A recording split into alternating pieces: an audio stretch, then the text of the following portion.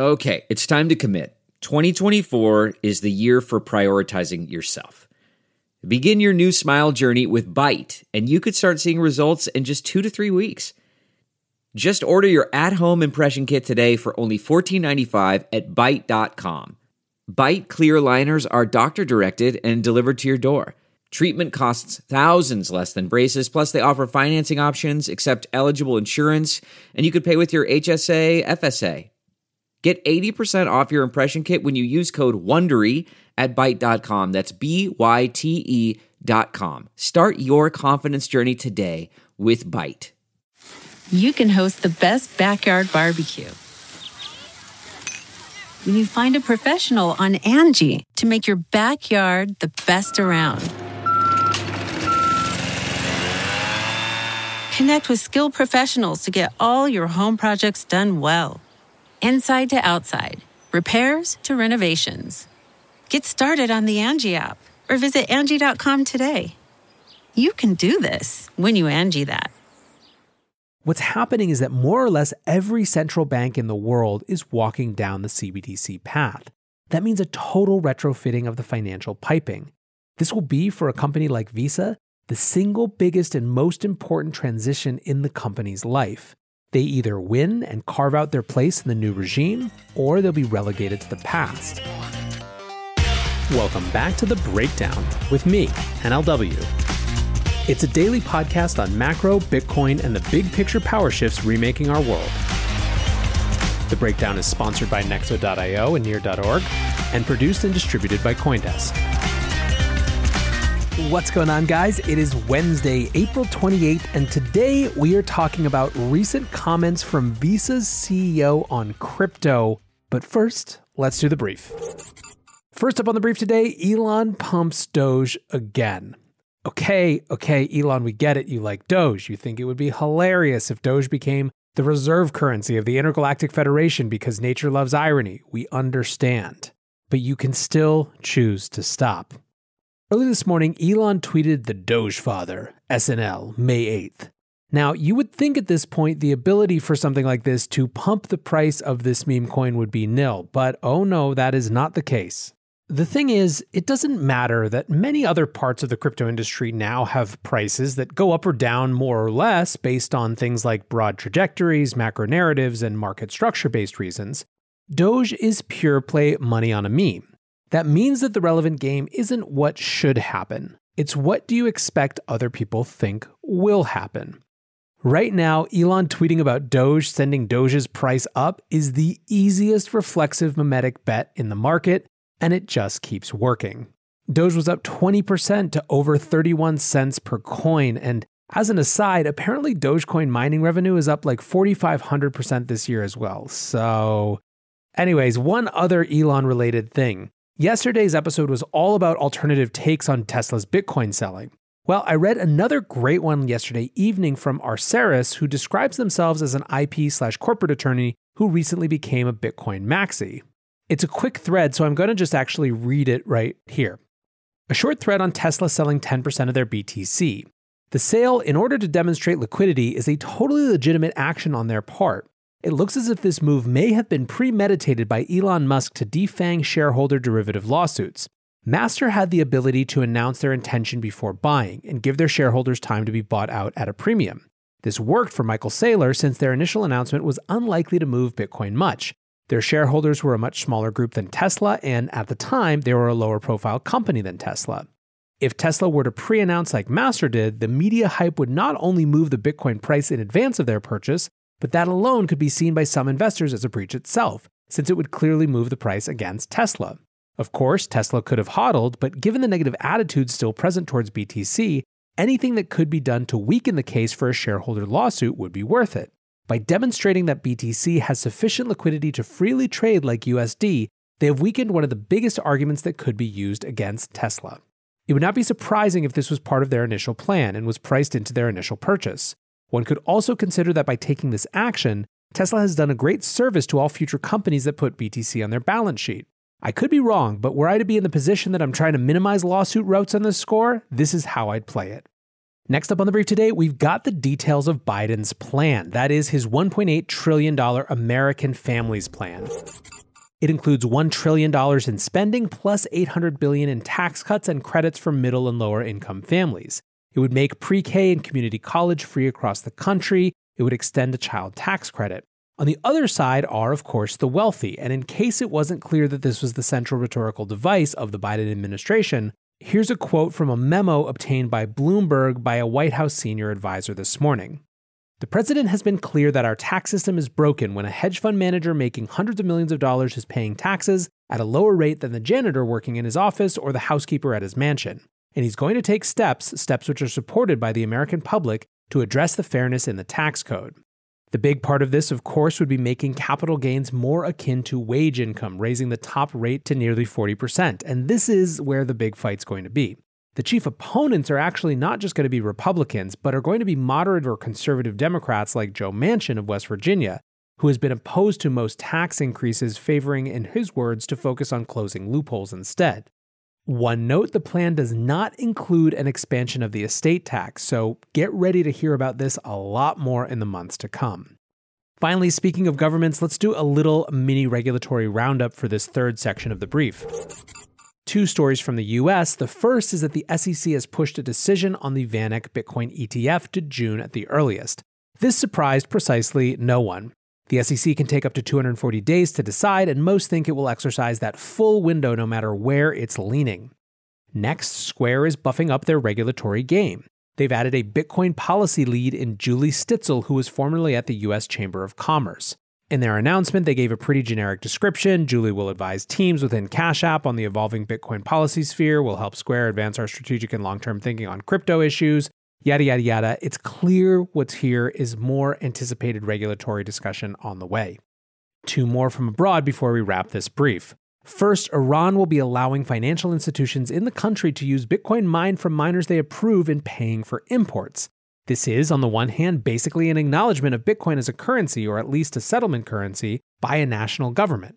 It is also, on the other hand, the type of thing most likely to trigger animosity from the US government and give fuel to those who say that Bitcoin is just a tool for evading US sanctions and control of the global economic system.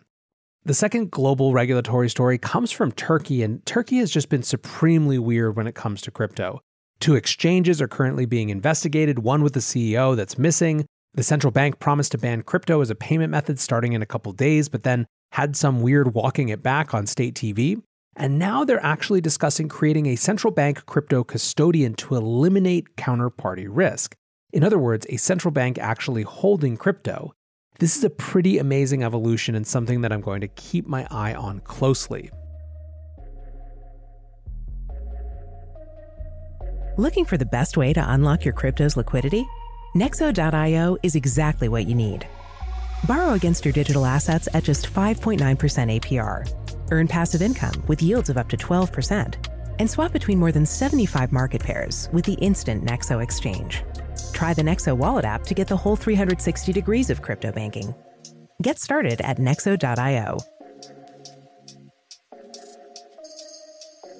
Did you know nearly $338 million worth of NFTs were sent last year? And in 2021, that number's growing faster than ever. Looking to make your first NFT? Check out Near's fast, scalable, low-cost open-source platform. Learn why Near is the infrastructure for innovation at near.org. That's NEAR.org to learn more today. With that, let's shift to our main discussion. It is earnings call season, and of course, earlier this week, it was an earnings call where we learned about Tesla's sale about 10% of its Bitcoin. Yesterday on their earnings call, Visa chairman and CEO Al Kelly discussed crypto, and where it got really interesting was in the Q&A section. Dan Dolev from Mizuho Securities asked, "You spoke a little bit about Bitcoin earlier and about the use case for crypto and Bitcoin on cross-border transactions. Can you talk a little bit more about that and the kind of progress you're making on settlement and stablecoins and the steps you've taken on Ethereum? I think there's a lot of interest out there in what you guys are doing there and how it's positioned." Al Kelly positively jumped out of his seat to answer that question. And interestingly, it wasn't your standard couple of lines. This was a full framework. So let's go through to see how they actually see this market. First of all, they split the market into two broad segments. The first is Bitcoin. They say primarily assets held by people, not used much in payments. We think of them as digital gold. The second are what they consider digital currencies, which interestingly they include within both CBDCs and stablecoins, basically anything directly backed by existing fiat currencies. It's clear that Visa, as a payments company, is a little more focused on the second area. Indeed, Kelly said that this area is, quote, definitely emerging as a payment option, and they're running a public blockchain, which is really, in essence, an additional network, much like an RTP or ACH might be. Kelly then goes on to articulate 5 different opportunities they see in the space. The first is super simple: enable customers to make a purchase of these currencies or Bitcoin. They said they're working with wallets and exchanges to make sure they're facilitating acceptance in people's ability to use their Visa cards to buy. The second opportunity is, quote, enabling digital currency cash outs to fiat, and this to me is really interesting. The idea here is converting digital currency to fiat on a Visa credential, which, quote, then makes those funds available for shopping at any one of the 70 million Visa merchants and gives immediate utility to the digital currency. This is akin to PayPal's work to make crypto viable for its network of 29 million merchants. There is a race to make crypto payment accessible to merchants, but this time it's an automatic in the background thing. What's more, it's clear positioning for the CBDC era, and more on that in just a little bit. Now, Kelly also mentioned that more than 35 digital currency platforms and wallets have chosen to work with them, including Coinbase, Crypto.com, BlockFi, Fold, Bitpanda, and more. The third opportunity that Kelly mentions is the fruit of the regulatory changes at the OCC last year. I've said a bunch of times that one of the big battles this year is going to be for who gets to provide the underlying infrastructure for traditional financial companies to offer crypto services to their end users. Here's how Kelly describes their third opportunity. Quote, enabling financial institutions and fintech partners to be able to have a crypto option for their customers. He discussed how they created APIs for financial institutions to purchase, custody, or even trade digital currencies, and also mentioned their partnership with Anchorage as the first federally chartered digital asset bank on this area. They talk about their first rollout with First Boulevard, which is, as Kelly puts it, a digital neobank focused on building generational wealth for the Black community. I don't know about you guys, but I'm pretty excited to see a company no less than Visa connecting the dots between crypto and building generational wealth for the Black community. The fourth opportunity area is around settlement. And again, this is another something that I've previously reported here. They've upgraded their infrastructure at Visa to allow financial institutions to settle with digital currency stablecoins, starting with USDC. Now, Visa transacts in 160 currencies every day and settles every evening in 25. USDC is now among them. In his comments, Kelly said that it's similar to settling in USD, but obviously with some new integration work required with custodians and other partners. Last on the opportunities list is central banks, central bank digital currencies specifically, and this is the silver tuna. So let's just read his full comment. Quote, central bank digital currency is being explored in many nations, and I think it could end up proving to be quite valuable in countries where the infrastructure to distribute cash is either unavailable or limited. And it's one of those factors that hinders these 1.7 billion people I referred to in my remarks that are outside the financial mainstream for being in the financial mainstream.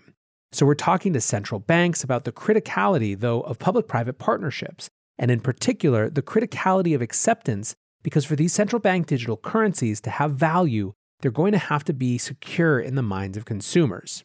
This is, I think, in many ways, driving all of the rest of this. The last time there was a battle for crypto payments, it was 2011, 2012, 2013, and it was just about Bitcoin. There really wasn't much merchant demand, and early hodlers didn't super want to part with their Bitcoin either, which is why that faded away.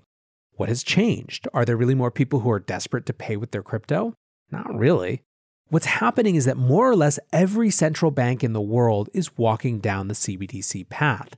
That means a total retrofitting of the financial piping. This will be, for a company like Visa, the single biggest and most important transition in the company's life. They either win and carve out their place in the new regime, or they'll be relegated to the past. It sounds bombastic to say that, but I 100% believe it to be true. The advantages that digital currencies offer in terms of things like settlement time and assurances are simply going to be too big for them to be anything but totally ascendant. Now, Visa naturally has a lead right now, right? It's a brand that people already trust. There is a world in which everything transfers over to a central bank digital currency system, but the end user experience remains largely the same. That will work if and only if companies like Visa lead the charge. If they don't do it, however, if they don't rebuild their rails to accommodate crypto and digital currencies and in the process position themselves to be part of the bold new future, someone else will. This is the key fintech arms race of the next decade, and it's going to do nothing but get louder from here. Anyways, guys, I appreciate you listening. I hope you're having a great week. Until tomorrow, be safe and take care of each other. Peace. We're witnessing the greatest paradigm shift in finance in modern history. Join thousands of newsmakers and influencers talking the future of money at Consensus by CoinDesk, a live virtual experience of leaders, changemakers, virtual reality meetups, keynotes from Ray Dalio, Gary Vaynerchuk, and much more. Get an up-close look at the boom in crypto, the surge in institutional investment in Bitcoin, the NFT mania, the breakneck innovation in decentralized finance, and the coming disruption from central bank digital currencies. The Breakdown listeners can visit events.coindesk.com and use the promo code BREAKDOWN to save $25 today. Join us May 24th through May 27th for Consensus by CoinDesk and register today at events.coindesk.com because ticket prices go up at the end of this month. Thanks for listening, and we'll see you there.